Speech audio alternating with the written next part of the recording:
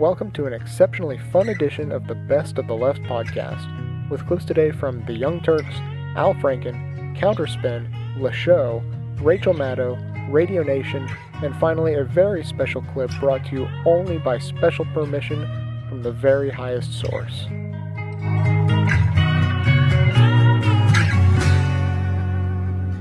What do you say to critics who believe that you're ignoring the advice of retired generals, military commanders, who say that there needs to be a change? I say I listen to all voices, but mine's the final decision. And Don Rumsfeld is doing a fine job. He's not only transforming the military, he's fighting a war on terror. He's helping us fight a war on terror. I have strong confidence in Don Rumsfeld. I hear the voices, and I read the front page, and I know the speculation. But I'm the decider, and I decide what is best, and what's best is for Don Rumsfeld to remain as the Secretary of Defense.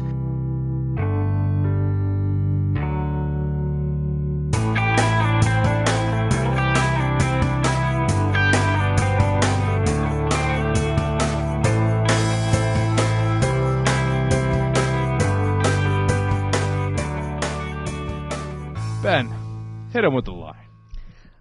I'm the decider. And I decide what's best. He had a little temper tantrum today, didn't he? I'm the decider. The decider. It's like, it's like when a band comes out with their greatest hits album, and it's awesome. It's like got their greatest hits. It's like 12 tracks. And then they think, we can top that. We can make a greater hits album. Because I don't know that he's had a quote dumber than this. It should really go to 11. 11. I'm the decider? He makes decidins. Yeah. Lots of big ones. He has made a lot of interesting and curious decidings. He really has. I am the decider. I decide what's best. That's what President Bush said today. You know what he reminds me of? He reminds me of like kind of a clown wrestler, like Iron Mike Sharp or no, I won't give him the title of SD Special Delivery Jones because that guy was really cool. No, he's like the clown guy, maybe the Outback guys, if you remember those guys from way back in the day, that like they're the guys that are kind of on a level where they can beat somebody once every 6 months or so, but they're the chump that you throw out there for the really good wrestlers to beat up on. And he doesn't have because in wrestling, it's not about how big you are. It's not about anything. It's about your lines. When you come out and The Rock comes out and says, I got a tall glass of shut up juice for you. Know your role, right? And everybody's like, yeah. And then Georgie comes out. Georgie in his tight pants comes out and says, I'm the decider. I get to decide what to do. And they're like, okay, you throw him to the lines. I'm the decider. It's like but in this, I usually call him a 6th or 7th grader, a middle schooler, a young middle schooler. This is like a 3-year-old. I'm telling you, I've stuck with 3rd grader all along, and I'm going to be proven right. This guy's a 3rd grader. Yeah, but I'm the decider. It's not even 3rd grader. It's a 3-year-old. It's like mom and dad disagree, and he's like, I'm the decider. It's not a 3rd grader. It's not a word. A 3rd grader doesn't use the word decider. It's a short bus rider. That's what it is. Short bus rider. Don't get us in trouble, Jilly. I'm sorry. But we're not making fun of people with mental handicaps. We're making fun of Filipinos. We're making fun of presidents with mental handicaps. And then the same he was introducing Josh Bolten's replacement because Bolton is now the chief of staff and they need somebody to become the new budget director. He nominated a trade representative Rob Portman for the job. And I heard some of that press conference, and it was like I didn't really hear it. I did hear it. I'm sorry, I didn't. I heard it late. I didn't see it live. Sorry. And he was like talking about this guy like you would introduce a book report. Again? No, because it's like, because the budget director is very important because he's in charge of the budget, and he has a lot of people who work for him, and he's their boss.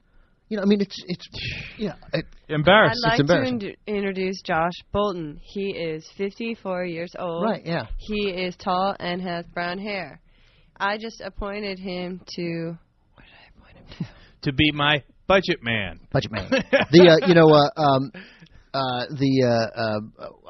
When I was in college at Tufts University, Go Jumbos, my freshman year, I took Spanish, 3 or 4 or something, and we had to do a report on anything we wanted, but we had to do the report like for 10 minutes in Spanish.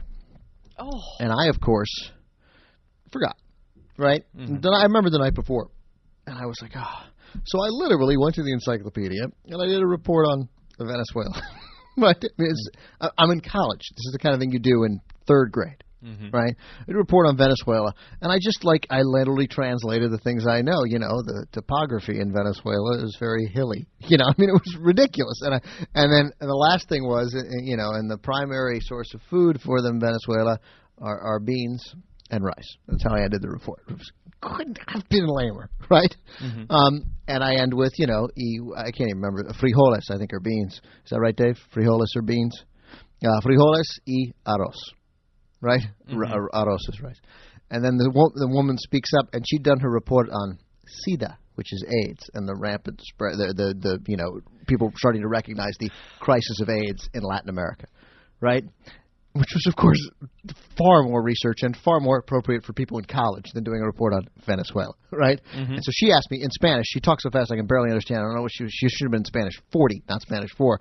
She's like, and I can't even do it in Spanish. She's like, what percent? She said, do the people when the people eat rice, is it divided by class? Do people with more money, are they able to eat things other than just the rice and beans? Right? And I was like, this is not from the teacher; it's from another student, right? And so I just said back in Spanish, they eat frijoles y arroz. Can I tell you something? People like that who ask me questions like that, especially in high school when I was more of a fighter, they got their ass kicked after school. I'm not playing. I'm like, go ahead. Ask me another wise-ass question in Spanish. Go ahead, I dare you. Did she have the nerve to ask you in Spanish? Oh, of course she asked me in Spanish. You understood it? Yeah, I got the input because I understood rico y por, and I was like, oh, this is a question. And I just couldn't, it dumbfounded me that she was actually asking a question. Because everybody else was doing their duty and sitting on their hands. What you're supposed to do when you realize that an idiot is getting up there and telling you about the topography of Venezuela. And that's, I think, what's happening with the press corps. They're like, oh, leave the poor kid alone. Right, yeah. He's the decider.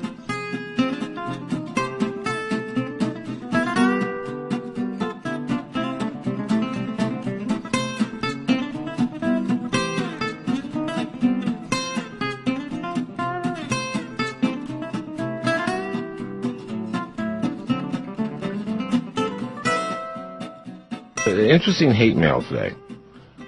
This is from Farley L. Hatcher. And it's hate mail from the left.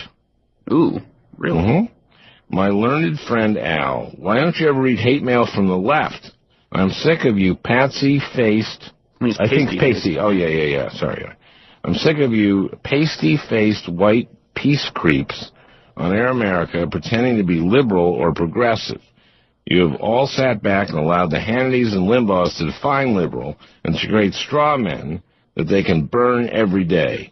You phonies posing as progressives are just like dogs barking at everything, but then are lower than dogs because you don't want to fight. But think that there is some common ground to be reached. Screw that. There is no common ground. And this is why people are losing respect for the minority party. They stand for nil. Kindest regards, Farley. Farley, you got a good point. Mm-hmm. Sometimes we liberals can be too wishy-washy, and on the other hand, we do have to appeal to people in the middle, the independents who determine who wins elections. If you don't win, you can't affect the kind of change that I know that you, Farley, and we believe in. On the other hand, you do make a good point that by trying to find common ground, we may seem like we stand for nothing. So, Farley, thanks for your critique. I've assigned a committee to reread it and make some recommendations. We should have those recommendations by sometime after the election. Is it going to be a blue ribbon committee? I've appointed some pretty impressive people, including Eric Hananoki. It's a good letter. I think it's a little strong, though. A little too strong for my taste.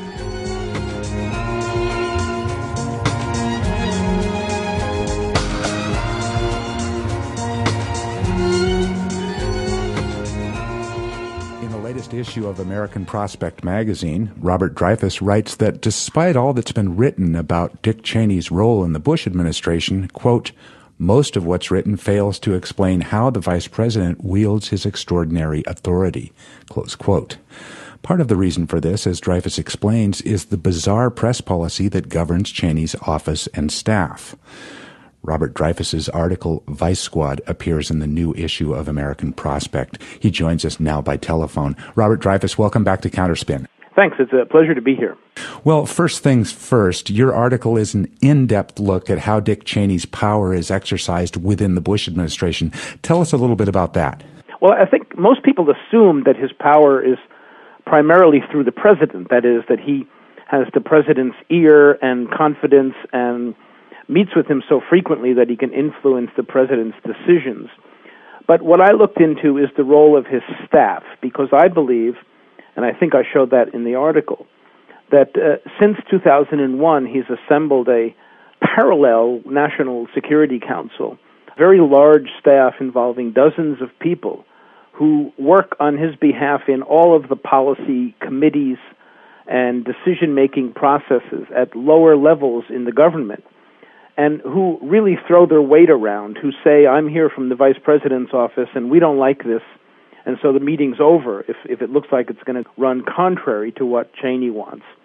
I think before the bungled war in Iraq, I think that Cheney's office was the nerve center for a bunch of people throughout the administration who were co-thinkers.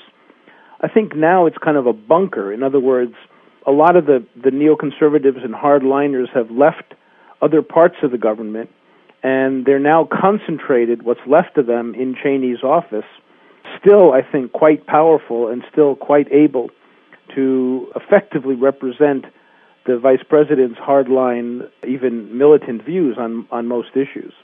So at least early on, there may be some truth to the notion that Cheney is, at least in some ways, in charge. I think there's no doubt that in this administration, Cheney is the decider, as Bush said the other day that he's the decider. We have a president with very, very little, virtually no experience in foreign policy, somebody who relies almost entirely on his advisors, and his advisor-in-chief is Cheney, so that the decisions that the president makes are spoon-fed to him from below by staff workers who put together option papers and recommend options, and then Cheney's sitting there at the president's elbow to say, you should decide this or you should decide that. So I think the acting president is Dick Cheney, and then the elected president is kind of along for the ride. Why have most reporters failed to write about how Cheney's office exerts itself? What are some of those reasons? Well, what I was struck by is there's been almost like a code word over the last 4 or 5 years. You always see people referring to civilians at the Pentagon coupled with staffers in the office of the vice president. But they're almost never named. It wasn't really until the indictment of Louis Libby and then his resignation late last year that people even heard of Libby's name. And I would say that not 1 in 100 Americans could name anybody who's even on the vice president's staff today. Yet, as I've shown in my article, they exercise an enormous amount of power.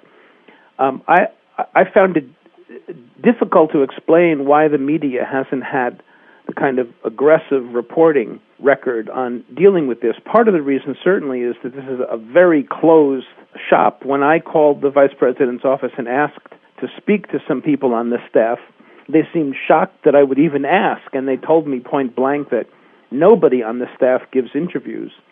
Then when I asked if they could give me a list of the people who work for Cheney, they said, we don't release that. They don't even release the names or the titles to the public or to the media. And this is a pattern that I know goes back several years. Part of the reason is just because it's so hard to penetrate, people don't seem to want to bother. Then second, for the inside-type reporters, the staff generally acts as a background briefing source. That's true for almost every staff, whether it's on Capitol Hill or in the executive branch.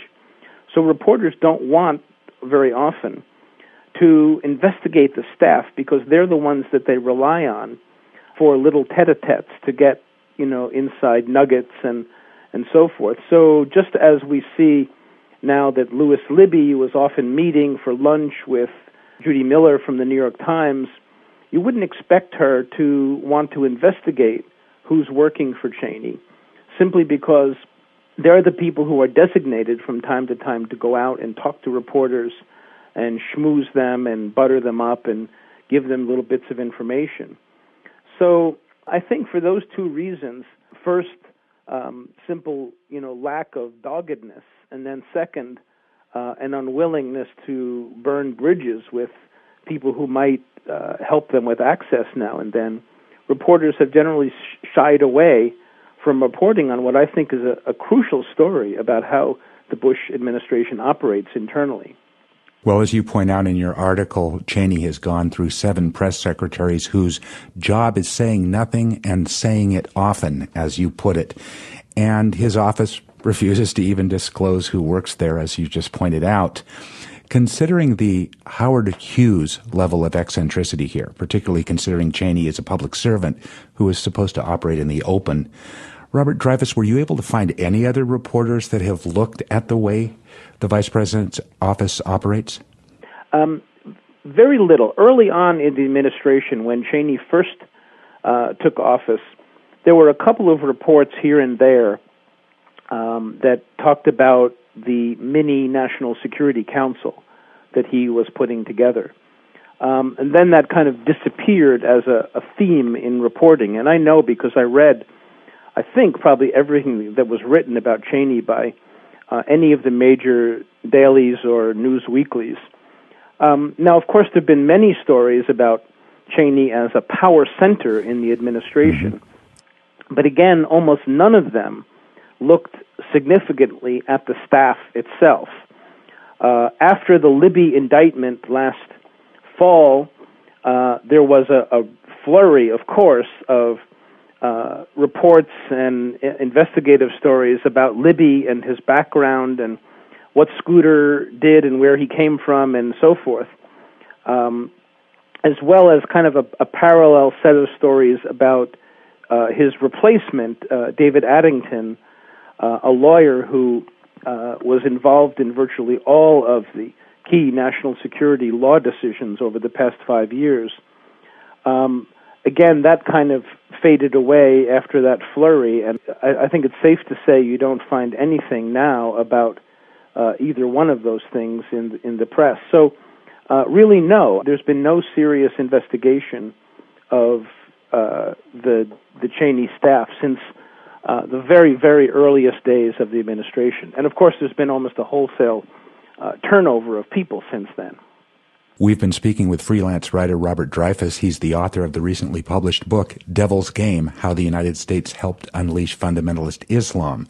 You can read his American Prospect article on Dick Cheney's staff, Vice Squad, online at www.prospect.org. Robert Dreyfuss, thanks again for joining us today on Counterspin. Thanks a lot. It's been my pleasure.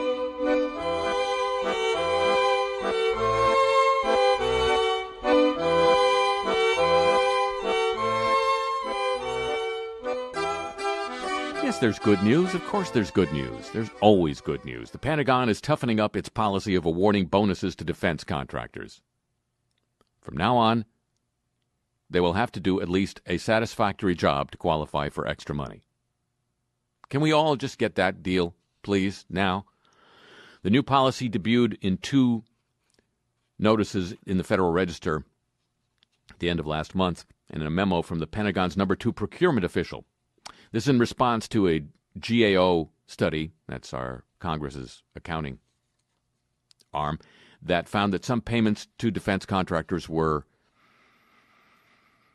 less than defensible. In a study of 93 contracts, the GAO found that the Defense Department paid out $8 billion in special award and incentive fees, most often without regard to performance. In many cases, the projects were behind schedule, over budget, and experiencing significant technical problems. If that doesn't deserve a bonus, what does? The report said those practices dilute the power of monetary incentives to spur better, faster, and more efficient work by contractors. Yeah, if that's what you wanted. The Pentagon promises to link awards to specific milestones, do a better job of monitoring contractor performance. Now, they promise that. Quote, clearly satisfactory performance should earn considerably less than excellent performance. Otherwise, the motivation to achieve excellence is negated, says James Finley, the Pentagon's number 2 procurement official. Performance that is less than satisfactory is not entitled to any award fee. So you get an award for satisfactory performance, ladies and gentlemen. That is so good. Satisfactory. The Oscar for satisfactory achievement in motion pictures goes to everybody. Well, almost. Almost. More news about Iraq. American contractors swindled. It's a very strong word, isn't it? Washington Post? Yes. Oh, sorry, it's Boston Globe. Yes, it is. American contractors swindled hundreds of millions of dollars in Iraqi funds. So far, there is no way for Iraq's government to recoup the money. Sounds like the perfect crime. What's the problem? We're out of there. Come chase us. Come invade us for the money. Courts in the United States are beginning to force contractors to repay reconstruction funds stolen from the American government, but legal roadblocks have prevented Iraq from recovering funds that were seized from the Iraqi government by the U.S.-led coalition and then paid to contractors who failed to do the work.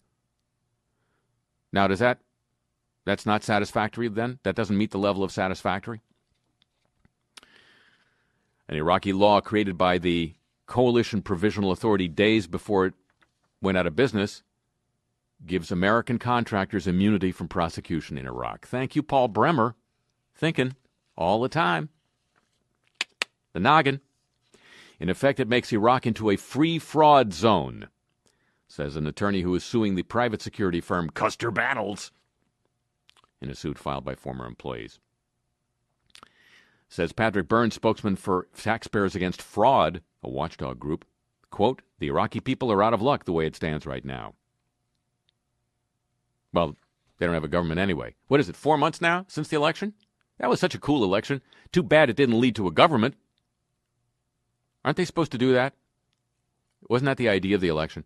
I know we were celebrating it way back when. Was the idea just to get purple ink on your fingers? Apparently so.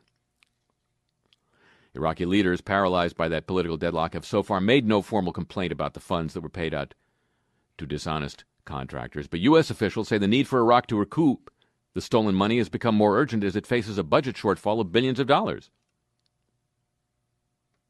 An interagency working group, officials from the State Department and the Department of Justice, has been set up to try to come up with a mechanism to return the funds. The coalition controlled more than $20 billion in Iraqi funds. The money was deposited into an account called the Development Fund for Iraq, which was set up, in the words of L. Paul Bremer, guy who ran the place, quote, for the benefit of the Iraqi people. The Coalition Provisional Authority lacked basic controls and accounting procedures to keep track of the billions in Iraqi money it was doling out to contractors, according to audits at the time. Audits later. In some cases, contractors were paid twice for the same job. In other cases, they were paid for work that was never done. At least they didn't screw it up. That's satisfactory. Do you see a pattern here? The coalition had spent or dispersed about $14 billion of the Iraqi fund by the time it went out of business. Among the contracts paid for out of that fund was Halliburton's controversial no-bid contract to restore Iraq's oil infrastructure. That was worth $2.5 billion. Pentagon's auditors later found $263 million in excessive or unsubstantiated costs. But the Pentagon said in February it agreed to pay Halliburton all but $10 million of the contested charges.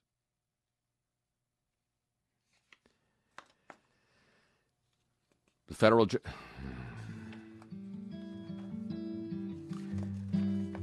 must make them very, very happy that we did that for them.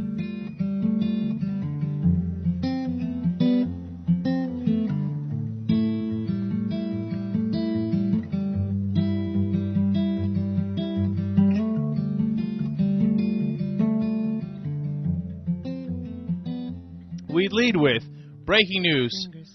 Turns out the president's an idiot. I know it comes as a shock to everybody, but buckle up. We got another clip for you. Oh, it's a dandy. If you're on theyoungturks.com, you're going to be able to see it. Please, Simpleton. You prefer Simpleton. I'm going to let the people watch and listen and let them make up their own mind as to what they think it is. And if you're on the radio, it's okay. You'll be able to hear it. He's answering questions from the audience. He's got to stop doing this. It's getting embarrassing. No. A young girl, still in school, maybe a freshman, I'm not sure, asked him a question about laws that apply in Iraq to the military contractors there. Not to our U.S. military, but to the private contractors that serve as security or whatever else jobs that they do in Iraq. Seems to be a simple question, something I would imagine the president would know. Let's find out if he does. Here is your embarrassing president. Yeah, please. Thank you, Mr. President. It's an honor to have you here. Thanks. I'm a first-year student in South Asia Studies. My question is in regards to private military contractors. The Uniform Code of Military Justice does not apply to these contractors in Iraq. I asked your Secretary of Defense a couple months ago what law governs their actions. Mr. I was going to ask him. Go ahead.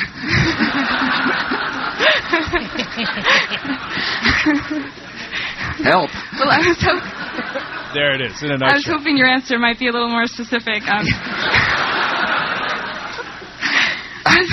Mr. Rumsfeld answered that Iraq has its own domestic laws, which he assumed applied to those private military contractors. However, Iraq is clearly not currently capable of enforcing its laws, much less against, over our American military contractors. I would submit to you that in this case, this is one case that privatization is not a solution. And Mr. President, how do you propose to bring private military contractors under a system of law? Yeah, I appreciate that very much. I wasn't kidding. I'd pick up the phone and say, Mr. Secretary, I got an interesting question. This is what delegation, I don't mean to be dodging the question, although it's kind of convenient in this case, but never. I really will. I'm going to call the Secretary and say, you brought up a very valid question, and what are we doing about it? Because that's how I work. Alex, I use the phone. That's how I work. Yes, ma'am. Okay. I mean, I know we're 6 years into it, and I know it shouldn't get to the point where we're surprised by any of this, right? But the man's an absolute embarrassment. His line is funny. I call the Secretary of Defense, ask him. That's funny. Mm-hmm. But then you have to answer the question. It's only funny if you then answer it. If you don't answer it, then it's like, oh, you really have no idea. And it's not like it's a question that's never come up before. In fact, it was a big issue 2 years ago. Wait. First of all, this is the most connected freshman in America. She's already asked the Secretary of Defense. She said in the earlier question, I don't know. I mean, maybe she's Condoleezza Rice's daughter or something. Where was he speaking? Do we know? She's not married, by the way. JR, tell us where he was speaking there. She was at Johns Hopkins University. Johns Hopkins. All right, so she in Washington, the Washington campus. So she might have been a grad student because that's where I know at least their School of Advanced International Studies is in Washington. Hopkins itself is in Baltimore. But so if you and she's in Southeast Asian Studies. South Asian Studies. So she's already infinitely smarter than he is. I mean, seriously. She's just a more, and just the manner in which she asked the question, she laughed at the joke. She wasn't rigid or she wasn't an ideologue. She said it's an honor to have you. Honor to have you. Ha, ha, ha, ha, funny. That's a good one. But seriously, what do you think? All right. Well, look, I have 17 things to say about that clip. Number one, she says, I'm studying South Asian Studies. And immediately, if you see it, we showed it on the Young Turks. You could see it later, too. You see his reaction like, uh-oh. Like, right. Here comes a tough one. This chick's smart. She's studying South Asian Studies. I don't even know what South Asia is, right? And then he gets into the question and the answer. Okay, look, enough with the nervous laughter and the cackle and the Jesus. And then let's get to the heart of this thing. He has no idea. No. And he thinks it's okay that he has no idea. And he thinks, hey, listen, I'll ask the Secretary of Defense. First of all, she already told you the Secretary of Defense has no idea either. So that's not acceptable. Second of all, her question is not a minute question. It's not some sort of like, hey, what kind of civil law applies to, this in Najaf? Or, it's not some minutia thing. It's all of these civilian U.S. contractors in Iraq, what law applies to them? That is a major, major question, because oftentimes they shoot at people. What if they hit somebody? What if they kill somebody? What if they hurt somebody? What if there's a dispute? What law applies? And the president has no idea. Even if he gives an answer that suggests it's a developing area of law. He goes, well, this is one of the things we're running into in Iraq, is that these guys, they're private, they're not subject to military law, but obviously Iraq is not in a position to enforce them there, but we have a sovereignty issue with sovereignty, like he'd bring that up on his own. We have a sovereignty. It's not like we can apply American law there. It is, in fact, Iraq. So we're working on this, and we're trying to codify laws to sort of have them apply to people in the private military contractors. But, that's not an answer, but it's an answer that would suggest an acknowledgement of the problem. He has no idea. He has no idea that that's an issue in Iraq. Come on, man, you can't. What I do is I delegate. No, but bounds of goddamn reason. It wasn't even delegate. It wasn't even delegate. He said, "I'll call the secretary." That's what I do. No, what you do is make decisions on important matters. And what law applies to those guys is a very important matter. And not only do you not know the answer, you're not even close to knowing. You don't even realize there's a question. That's the first time he's ever heard that question. Now, wouldn't a curious president ask, hey, listen, what laws apply to our military? Oh, of course, the military rules apply. But how about these tens of thousands of U.S. civilians we have inside Iraq? What law applies to them? I mean, come on. Am I asking for too much for the president? Not for the plumber, not for the dentist, not for the accountant, but for the president to understand that that's an issue in Iraq. If I was president, I'd get elected on Friday, assassinated on Saturday, buried on Sunday. If I was president... Gas prices are shooting up. We're now over $70. It's going up every day, and it's like $3 a gallon now in California. Why are we giving billion-dollar tax subsidies to oil companies? Can someone tell me this? I'm the decider. Oh, yes. That's right.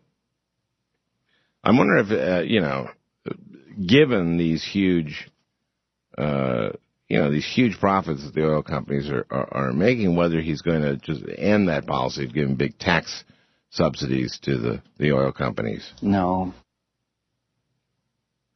I love that, John. Let's explain that. That's John McCain, and he was asked on Stephanopoulos, because remember Vice President Cheney said that the insurgency was in its last throes. He said that about almost a year ago now, and a few months ago, McCain was asked by George Stephanopoulos. He said, "Is the insurgency in its last throes?" No. It's my favorite 0.7 seconds of audio in the entire world. Yeah, because it's just no. No. No. Yeah. Yeah. See, I've been calling for an Apollo program for renewable energy, for conservation.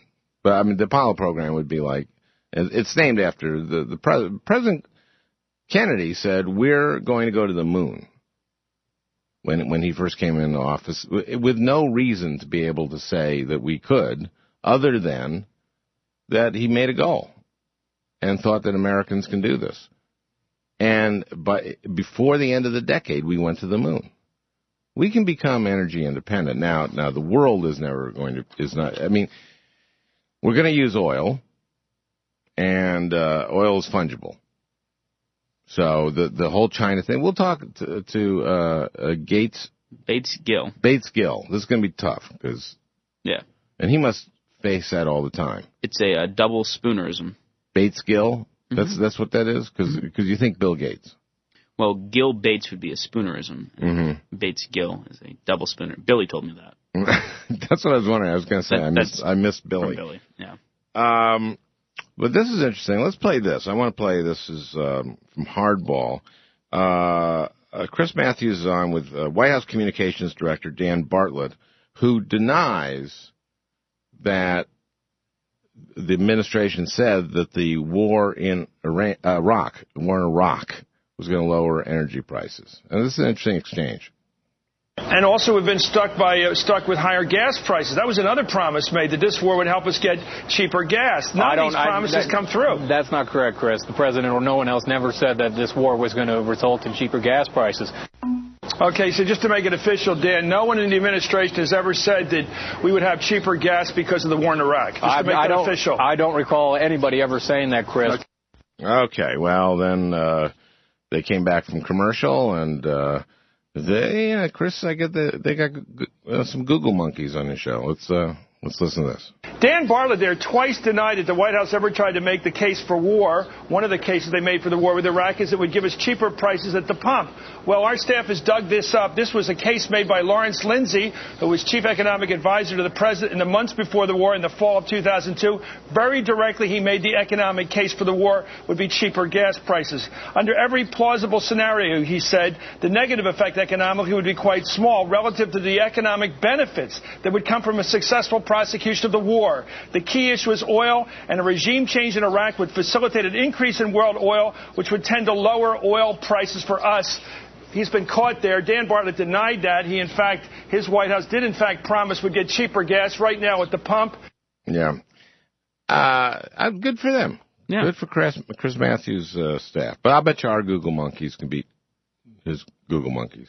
We don't have the opportunity to have administration officials on as often, so it's tougher to catch them in a lie live on our show. We invite them on. They don't come on. I don't know why. I'm the decider. But you think we're going to get? We have asked Ken Melman of the RNC chair to come on. Do you think we're going to get him? No.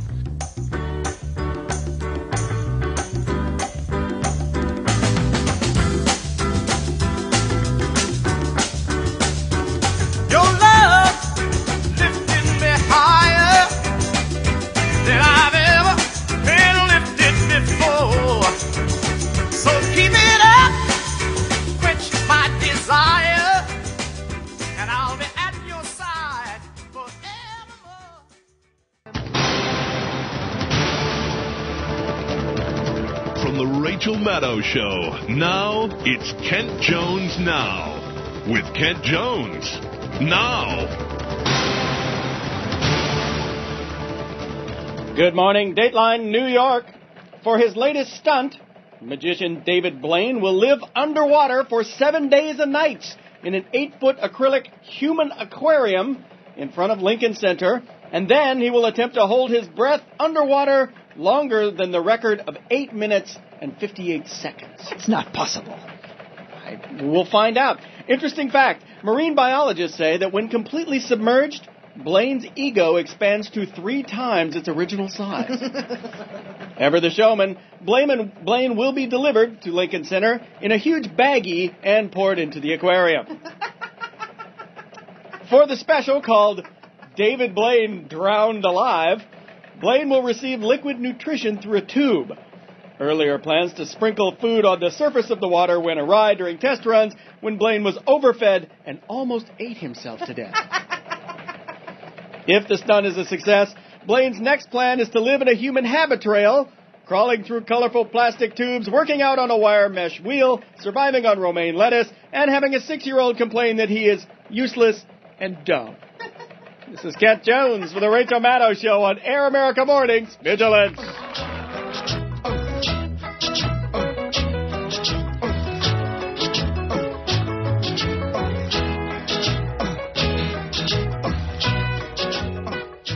I went and looked up that famous piece The Onion ran back in their issue of January 17th, 2001, the week of Bush's inaugural. And I quote, Washington, D.C., mere days from assuming the presidency and closing the door on 8 years of Bill Clinton, President-elect George W. Bush assured the nation in a televised address Tuesday that our long national nightmare of peace and prosperity is finally over. President-elect Bush vows that together we can put the triumphs of the recent past behind us. My fellow Americans, Bush said, at long last we have reached the end of the dark period in American history that will come to be known as the Clinton era. 8 long years characterized by unprecedented economic expansion, a sharp decrease in crime, and sustained peace overseas. The time has come to put all of that behind us. Yo, that was The Onion. I mean, what stands out about that is that they underestimated how crazy things were really going to get. It's hard for satire to outstrip reality these days. Even The Onion couldn't have imagined the Texas Republican platform of 2004, which said, "The United States of America is a Christian nation, and the public acknowledgement of God is undeniable in our history. Our nation was founded on fundamental Judeo-Christian principles based on the Holy Bible."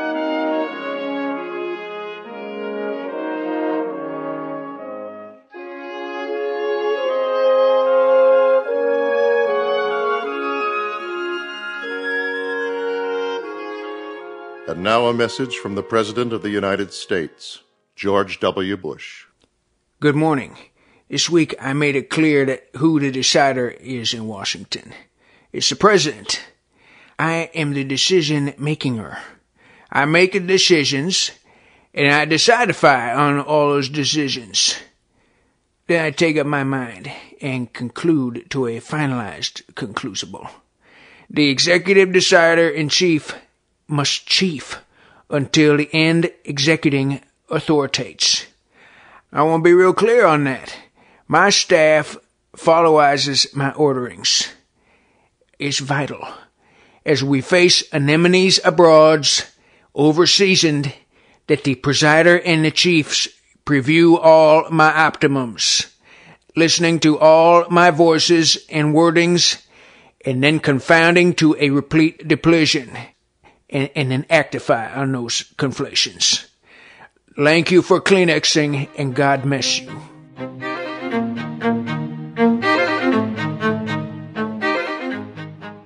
Thanks for listening, everybody, and a special thanks to the fine people working hard over in the West Wing on the President's weekly radio address. If you'd like to hear more of the weekly radio addresses, you can find those at weeklyradioaddress.com. The archives go all the way back to President Bush's 2005 inauguration, and you can also find the most recent addresses at theonion.com. As for the Best of the Left podcast, the archives in the feed go all the way back to about 20 episodes ago, but there are even more to be found at the website that go even farther back, so you can check those out at bestoftheleftpodcast.com. That's also where you can find all the ways to contact me, interact with the show, join the community, have all kinds of fun, vote on Podcast Alley. Although, if you're thinking about doing that, you might as well wait until May, because that's how the system works. You can, however, leave me reviews at iTunes. If you're the type of person that this matters to, I will just mention, against my usual instincts, that today, April 27th, the day that this show is coming out, is my birthday. And all I'm asking for is reviews on iTunes. So if that tugs at your heartstrings at all, then more power to you. You can contact me directly at hippiesympathizer@gmail.com. And that's all for today. Have a good one, everybody.